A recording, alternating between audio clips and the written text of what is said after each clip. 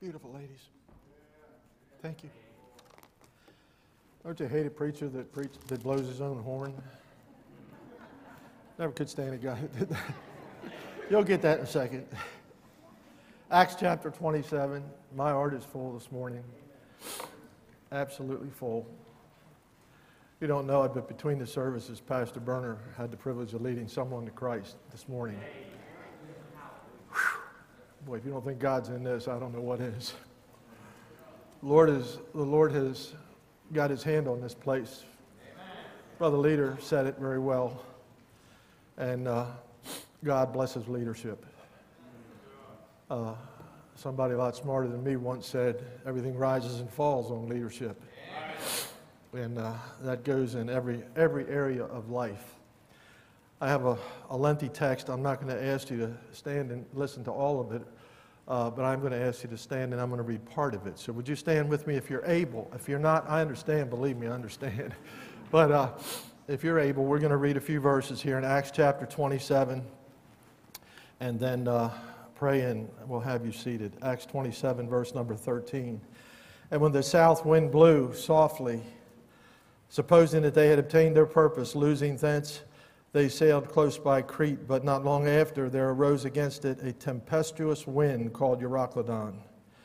And when the ship was caught and could not bear up into the wind, we let her drive. And running under a certain island which is called Clauda, we had much work to come by the boat, which when they had taken up, they used helps undergirding the ship, and fearing lest they should fall into the quicksand, strake sail, and so were driven. And we being exceeding tossed with a tempest the next day, they lighted the ship. And the third day we cast out with our own hands the tackling of the ship. And when neither sun nor stars in many days appeared, and no small tempest lay on us, all hope that we should be saved was then taken away. But after long abstinence, Paul stood forth in the midst of them and said, Sirs, you should have hearkened unto me, and not loosed from Crete, and to have gained this harm and loss. And now I exhort you to be of good cheer, for there shall be no loss of any man's life among you, but of the ship. For there stood by me, here's my text, the angel of God, whose I am, and whom I serve, saying, Fear not, thou must be brought before Caesar. And lo, God hath given thee all them that sail with thee. Wherefore, sirs, be of good cheer, for I believe God, that it shall be even as it was told me. Our Heavenly Father, God, help us to believe you. We are all, probably every one of us in this room this morning, and those listening, going through some kind of a storm. It may not be as bad as a Euroclydon. It may be a local heavy thunderstorm, but it's a storm nonetheless, and it's real. And storms bring thunder, and storms bring lightning, and that usually brings fear. And so, Lord, help us to learn how to survive our storm. I asked in Jesus' name, amen. You may be seated. Thank you for standing. I'm going to pick up the narrative in verse number 26. I'd like to finish this so that you can understand the message as I preach it. Verse 26 says, Howbeit we must be cast upon a certain island. But when the 14th night was come, as we were driven up and down in Adria, about midnight the shipmen deemed that they drew near to some country, and sounded and found it 20 fathoms. And when they had gone a little farther, they sounded again and found it 15 fathoms. Then, fearing lest we should have fallen upon rocks, they cast 4 anchors out of the stern and wished for the day. And as the shipmen were about to flee out of the ship, when they had let down the boat into the sea under colors, as though they would have cast anchors out of the foreship, Paul said to the centurion and to the soldiers, Except these abide in the ship, ye cannot be saved. Then the soldiers cut off the ropes of the boat and let her fall off. And while the day was coming on, Paul besought them all to take meat, saying, This day is the 14th day that ye have tarried and continued fasting, having taken nothing. Wherefore I pray unto you, take some meat, for this is for your health. For there shall not an hair fall from the head of any of you. And when he had thus spoken, he took bread and gave thanks to God in the presence of them all. And when he had broken it, he began to eat. Then were they all of good cheer, and they also took some meat. And there were in all in the ship 216 souls. That's 276 people. This was no rowboat. And when they had eaten enough, they lightened the ship and cast out the wheat into the sea.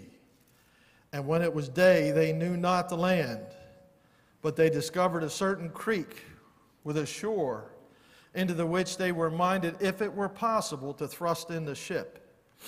And when they had taken up the anchors, they committed themselves into the sea, loosed the rudder bands, hoised up the mainsail to the wind, and made toward shore. And falling into a place where two seas met, they ran the ship aground, and the forepart stuck fast and remained unmovable, but the hinder part was broken with violence of the waves. And the soldiers' counsel was to kill the prisoners, lest any of them should swim out and escape.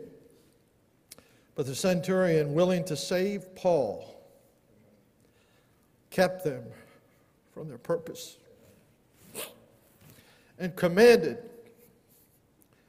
that they which could swim should cast themselves first into the sea and get to land, and the rest, some on boards, some on broken pieces of the ship. And so it came to pass that they all escaped safe to land.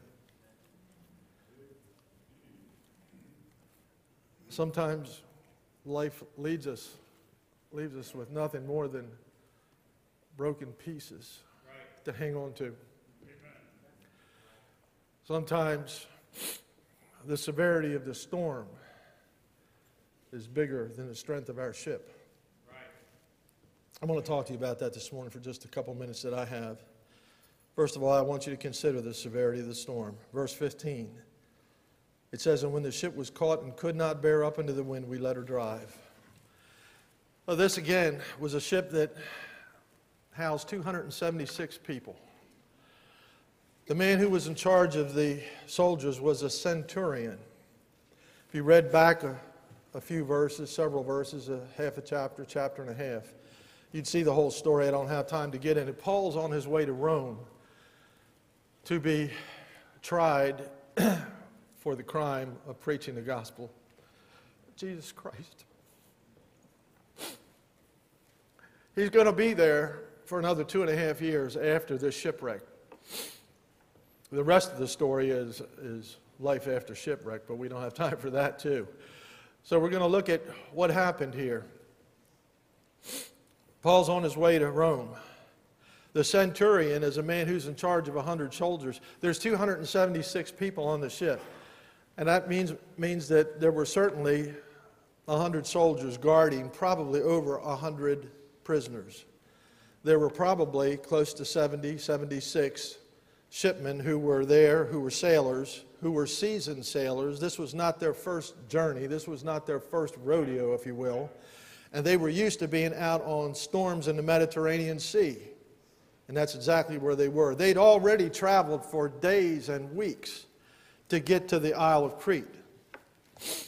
And now they're there because the winds went ill against them. Paul warned them ahead of time that, you know what, God has told me, God's put it in my heart, this is not going to be a good deal for any of us. We ought not leave. We ought to winter here on this island.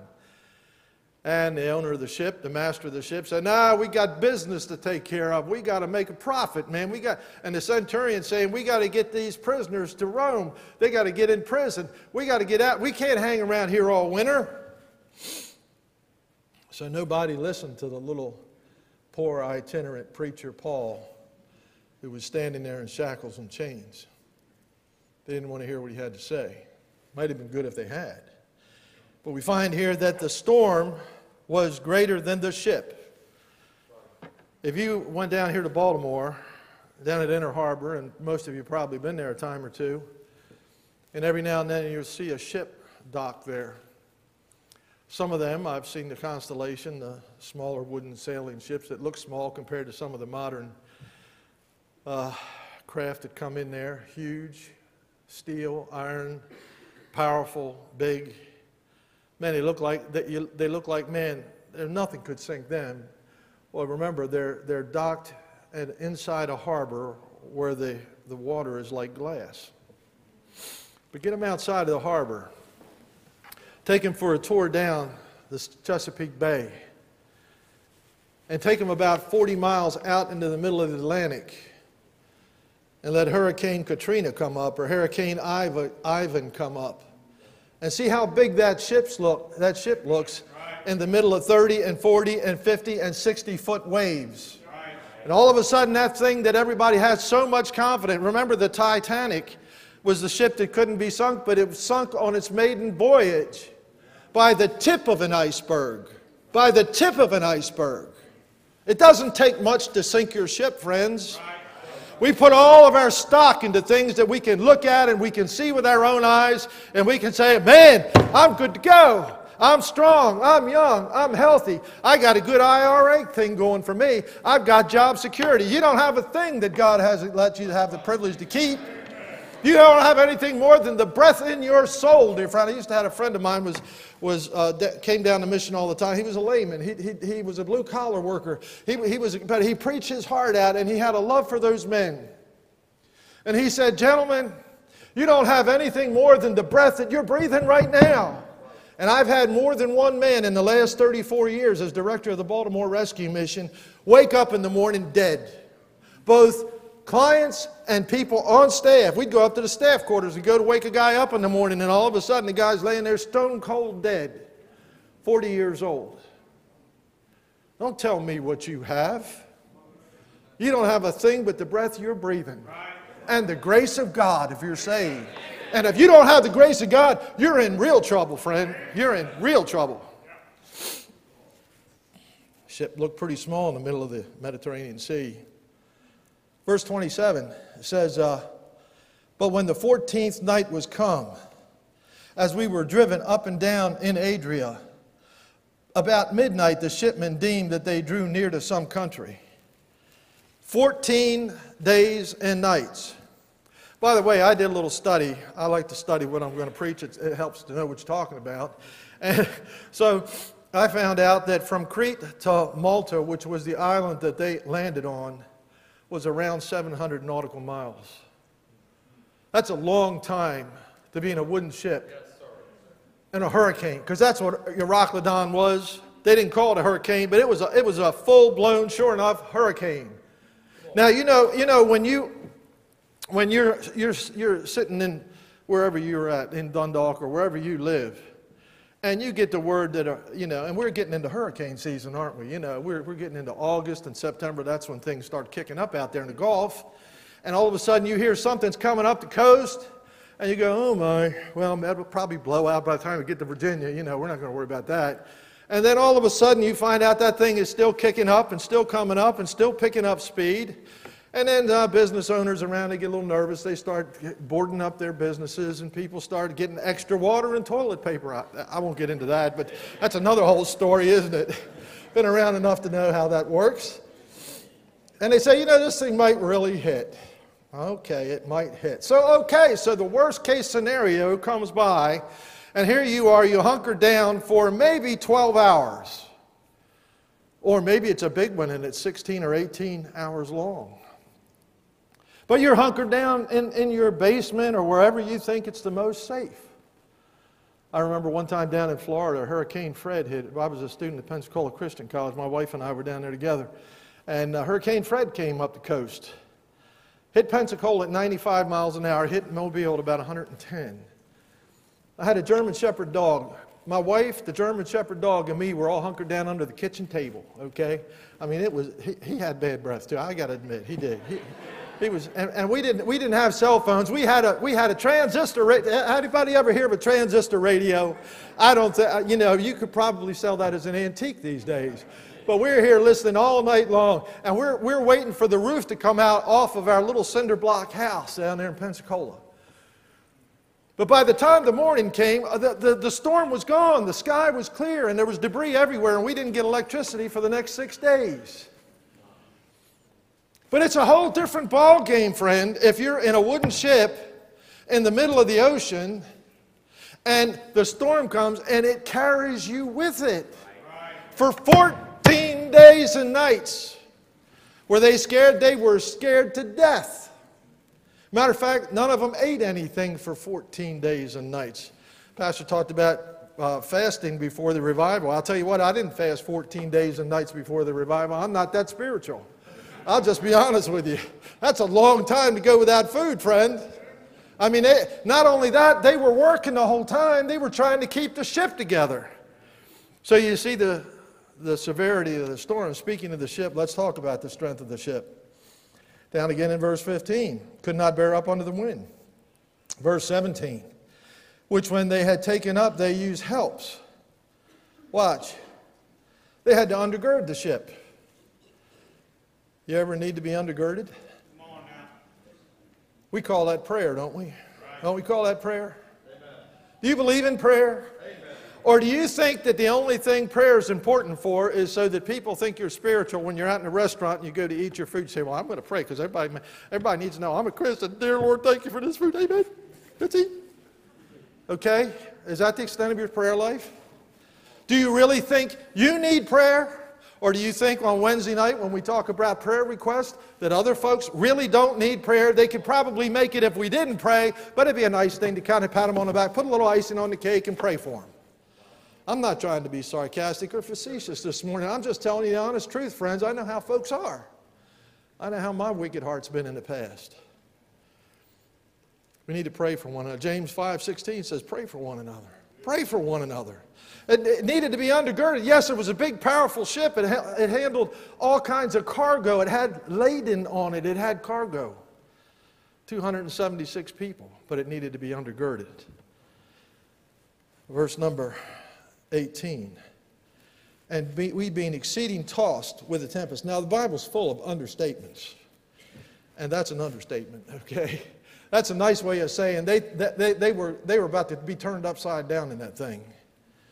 Being exceedingly, it didn't say we were tossed with a tempest. It says we were exceedingly tossed with a tempest. The next day they lightened the ship. What does that mean? That means that the cargo, remember it was a cargo ship that had another 100 prisoners and another 100 soldiers on it, but its main purpose was not to be a prisoner carrying ship, it was to be a cargo carrying ship, and they took the cargo, which the master of the ship was going to make money on, and threw it overboard because their lives were more important than what they had. Is yours? You know, you only got one life, friend. You can always, if you have a little strength and health and a little time, you can always make a little more money. By the way, you only got maybe 18 years with your kids. My grandkids are now getting big, talking about driver's licenses and all that kind of fun stuff. I got 11 grandkids, my wife and I. And you know what? At that time, my kids talked to us about how fast the time's going with their kids. I'm saying you better be careful how much time you spend at home, how much time you spend at work. You better start thinking about priorities, because one of these days, when it's too late to have any real influence on them anymore, it's going to be too late. They're going to be gone and living 1,000 miles away. Amen. I'm going to tell you what's real. I didn't get this gray hair from waking up yesterday. Okay? I've been down the road a little while, and I've made some mistakes, and I've had some heartaches, and I've been broken too, just like that. That's why I'm sharing with you my heart this morning. I don't want you to have to go through some of the things I've been through. Couldn't carry the load. Yeah, have you come to that conclusion yet, friend? Come on now. You can't do it on your own. You need some divine intervention. It's called the power of the Holy Spirit. It's called the Word of God. It's called fellowship among the brethren. Man, how many times did some of us come crawling in here Sunday morning, Sunday night, Wednesday night, week after week after week, coming in broken, coming in dragging yourself, and somebody comes up to me and says, well, how's everything at the mission, Brother Chuck? Oh, pretty good, because that's what you expect me to say. You don't expect me to tell you how it's really going, or you're going to get depressed. Yeah. Couldn't carry the load. Verse 40. Look over there. And when they had taken up the anchors, they committed themselves to the sea and loosed the rudder bands. You know what that's like doing? That's like taking the steering wheel off your car. One of my best friends was a major for the state police, Maryland State Police. We were hunting buddies, deer hunters. Excuse me, ladies. I love Bambi, especially barbecue. But anyway, we were deer hunting. And I had this I just got in a mission a couple of years. We had this old work van. It was a black Dodge, and it was old. And we just used it really for garbage runs, okay? And at the time, the executive director made the garbage runs. So anyhow, I had the van, but it also doubled for a deer hunting truck. And we'd shoot a deer and throw it in the back of there, and it'd get bloody. It didn't matter. I hose it off. No big deal. But the shifter, it was automatic on the column. But the pin had come out. And I thought I'd mess with this guy one day, this major in the state police. He's riding next to me. We're on our way hunting.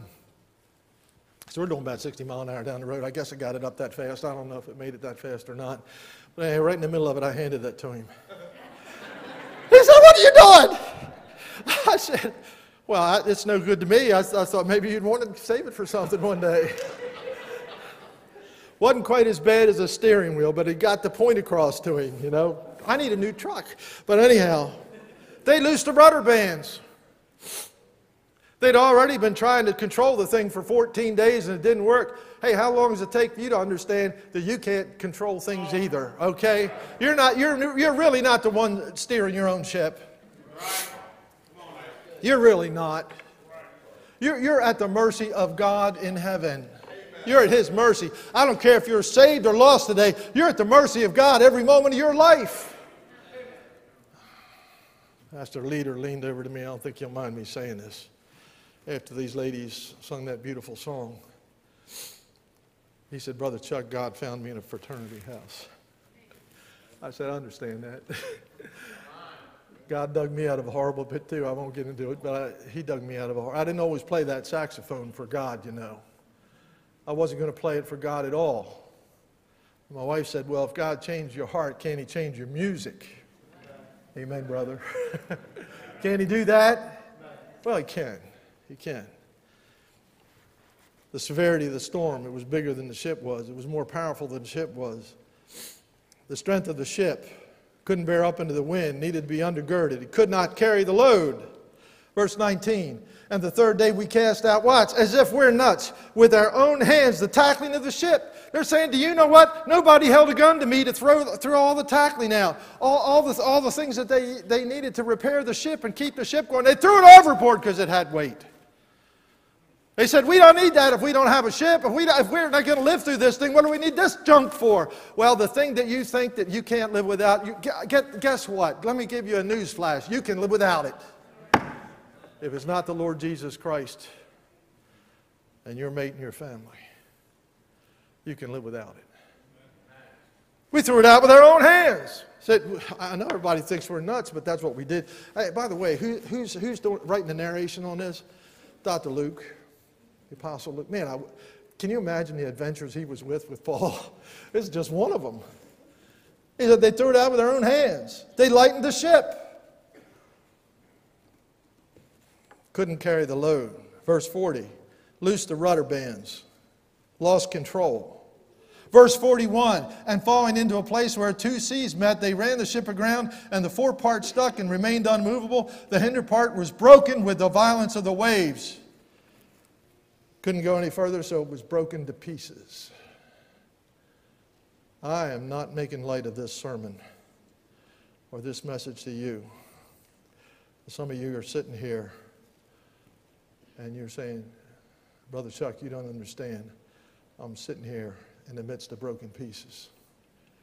Well, give the pieces back to the Lord. Amen. God can take broken pottery and make a new vessel. Won't be the same one it was. Matter of fact, I can pretty much tell you the next vessel will be stronger. Will be stronger. Because God will have gotten you through it. God got Paul through this, but dear friends, he didn't get through it unscathed. He didn't get through it without having to swim to shore on a busted piece of ship. And when he got there, he got more trouble when he got to the island. The severity of the storm, the strength of the ship. Number 3, the stress of the sailors. You don't know anything about stress, do you? Well, they were desperate. They threw out the tackling of the ship. Ever been desperate? Sure you have. Desperate is when you don't have the answers and you don't have the resources. That's desperate. When you're back up against the wall and there's nowhere to run and there's too many in front of you to fight. And you look up and you say, God, I'm dead meat. And all of a sudden, God reaches down, just like his brother reached down into Joseph and brought him out of that pit. But then he sold him into slavery. And when he got to slavery and he ended up in Potiphar's house and Potiphar's wife tried to seduce him, he ended up in the prison. But God saw him in the prison, and the Bible says God prospered Joseph in prison and brought him up out of there and made him the second in command in Egypt.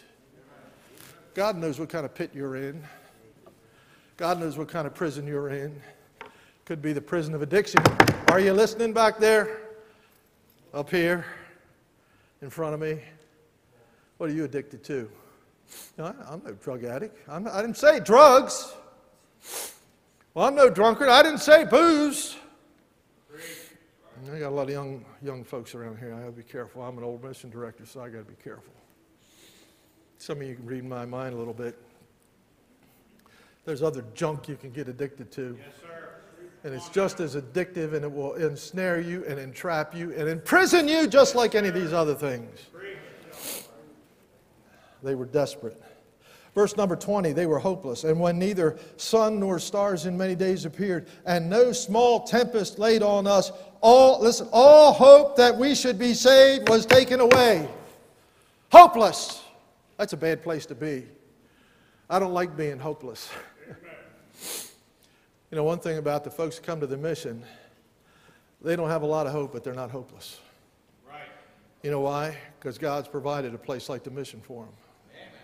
They don't have to stay out on the street at night, and they don't have to go to bed hungry at night. Oh, they might know that if they come to the mission, they're going to have to hear that Jesus stuff. Oh, yeah. But once they get through that, they're going to have a good food to eat, and they're going to have a warm, dry place to sleep, and they're going to have showers. And if it's Monday, Wednesday, and Friday, they're going to have new clothes to wear, change of clothes, and on and on and on.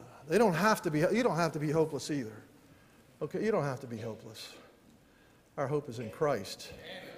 Not ourselves, not our resources, not our strength, not our youth, not our availability, none of those things. They were hopeless. Number 28, verse 28, and sounded and found it 20 fathoms. That means 120 feet. And when they had gone a little further, they sounded again at 15 fathoms. Now it's 90 feet. So they're getting into more shallow water. They're getting ready to go into maybe a shoal or a reef or something, and they're going to hit something, and they're scared to death the bottom of the ship is going to be torn out from under them, and they're all going to sink right there. They were fearful. Desperate, hopeless, fearful. That kind of ties in together, doesn't it? Verse 33 tops it off. And while the day was coming on, Paul besought them all to take meat, saying, "This is the 14th day. Ye have tarried and continued fasting, taking nothing. Wherefore I pray you take some meat.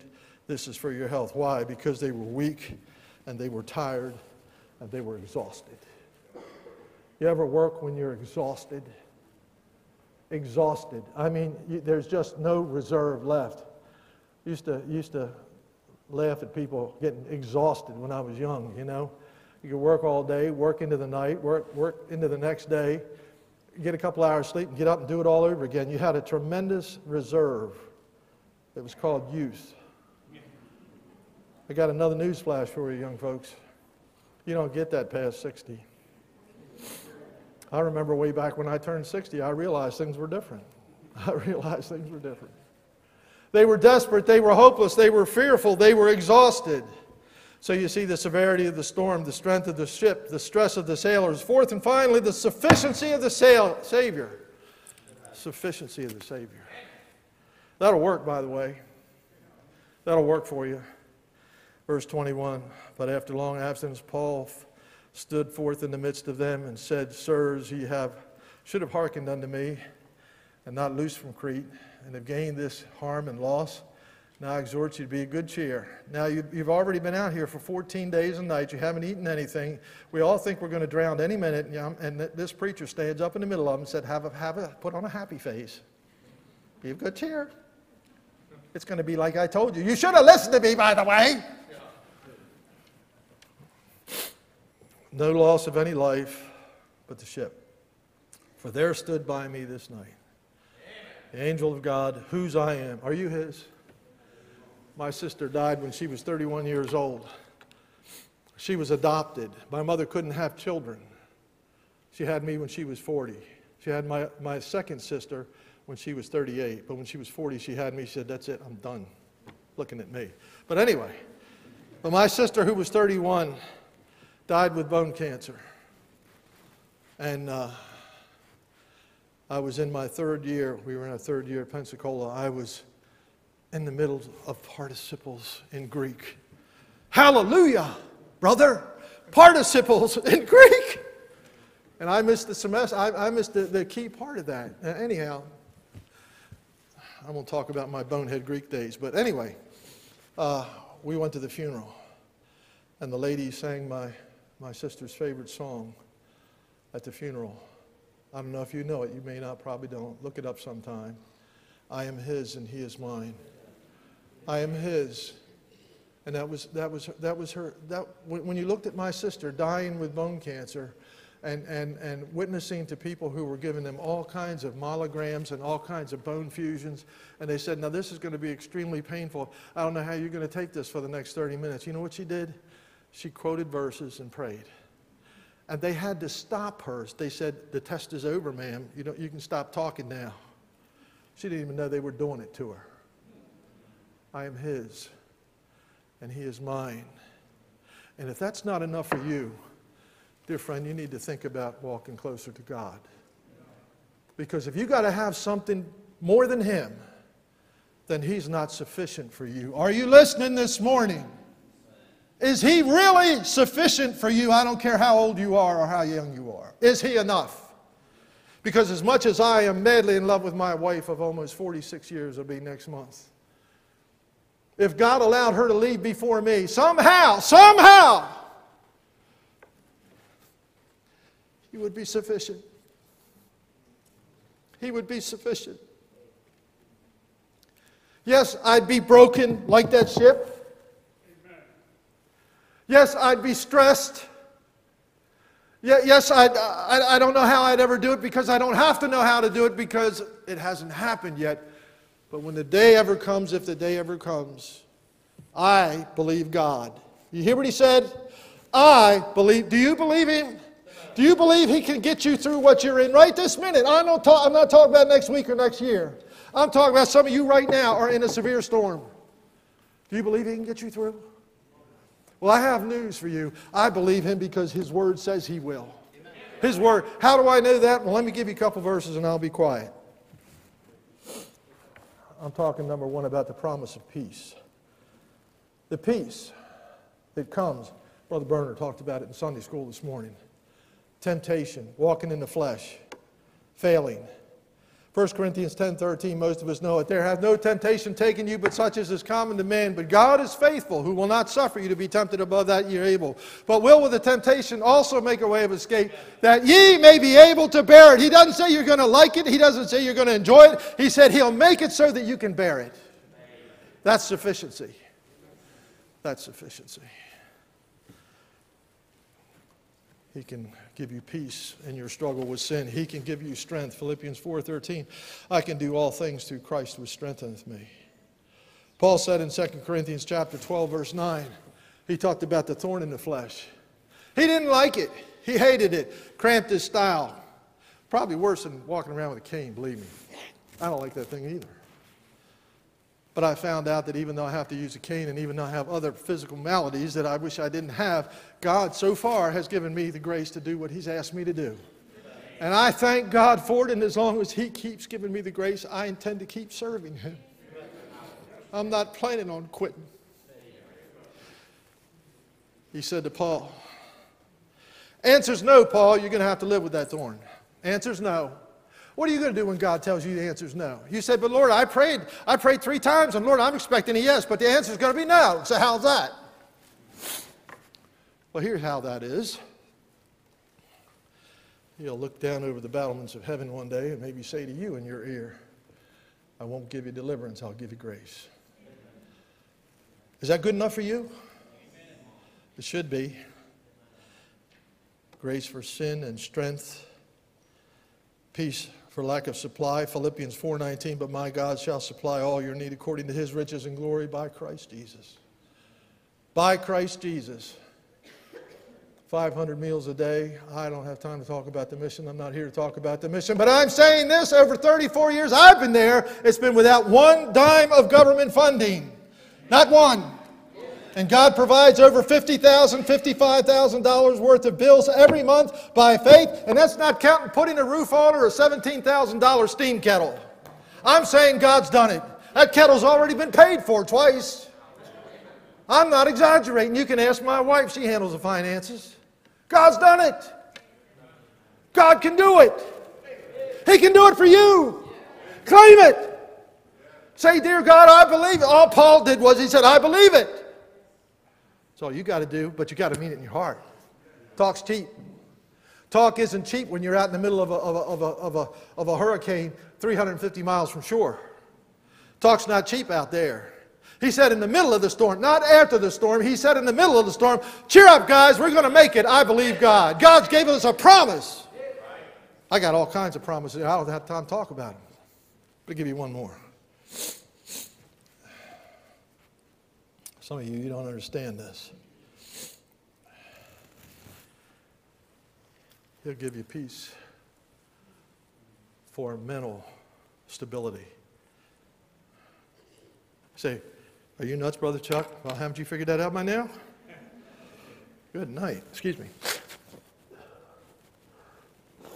You're going to get tested and tried, folks, to the point where you're going to wonder whether you have sanity or not. Right. Paul said in 2 Corinthians chapter 1, we despaired even of life. Pastor was transparent enough just not long ago to talk about his battle with depression. And you think if a man like that can get depressed, you think you can't? You think if the Apostle Paul can wonder whether life's worth living anymore, you think that can't come across your mind? If it can't come across your mind by your own thinking, I'll promise you the devil will put it there for you. Right. I promise he will. And let me give you some help for that. Philippians 4:4. Rejoice in the Lord always. And again I say, rejoice. He wrote that from a prison cell, by the way, not from a Holiday Inn hotel. Let your moderation be known unto all men. The Lord is at hand. If he was at hand then, he's a lot more at hand now. Be careful for nothing. That means don't worry, don't worry. Oh, we don't use the word worry. We use the word anxiety. Don't be anxious. But in everything, in what? In how much? Everything. By prayer and supplication with thanksgiving. Let your request be made known unto God. And the peace of God which passeth all understanding. That means the psychologist can't figure out how you got peace in the middle of your mess. They want to put you on some kind of drug. I got a drug. It's called Jesus Christ. He's called Wonderful Counselor, the Mighty God, the Everlasting Father. Hey, the Prince of Peace. Do you know what that word peace could be translated as? And I'm not a Hebrew scholar, but it could be translated as tranquilizer. Thank you very much. He's my tranquilizer. I get a big dose of him every morning. Take another dose somewhere around the middle of the day when I'm about to half die. And then at night before I go to bed, I take another one and I sleep real good. Peace that passes all understanding shall keep your hearts and minds through Christ Jesus. That was letter B of point 4. That was letter A. Letter B is simply this. Provision of deliverance. Verse 26. Howbeit we must be cast upon a certain island. Not much of a provision of deliverance, but it was better than having no island. You understand? I'd rather be shipwrecked than have no island. Verse 44, place of safety. And so it came to pass they all escaped, safe to shore. kind of storm are you in today? Has it been defeating you? Have you been depressed? Have you been caught up with worry, fear, hopelessness? I don't know what it is you're going through. I'm going through a little storm myself. Matter of fact, I usually stay in one. But I've learned to trust Him, okay? I've learned to trust Him. And I haven't learned to like it yet, but I've learned to trust Him. And I've found Him to be faithful. And I just keep trusting the steps, not the yards, not the miles, the steps of a good man are ordered by the Lord. Are you walking with Him? Can you say you're walking in the Spirit this morning? Let me ask you another question. Were you walking in the Spirit Saturday night? Were you walking in the Spirit Friday night? If you weren't, you need to get in the Spirit now. Can we have every head bowed, every eye closed? I don't know what God's doing in your heart. I pray He's doing something. I really do. I pray He's doing something. If He is, why don't you deal with Him? Father, thank you for the privilege to share your word one more time in this wonderful, glorious place.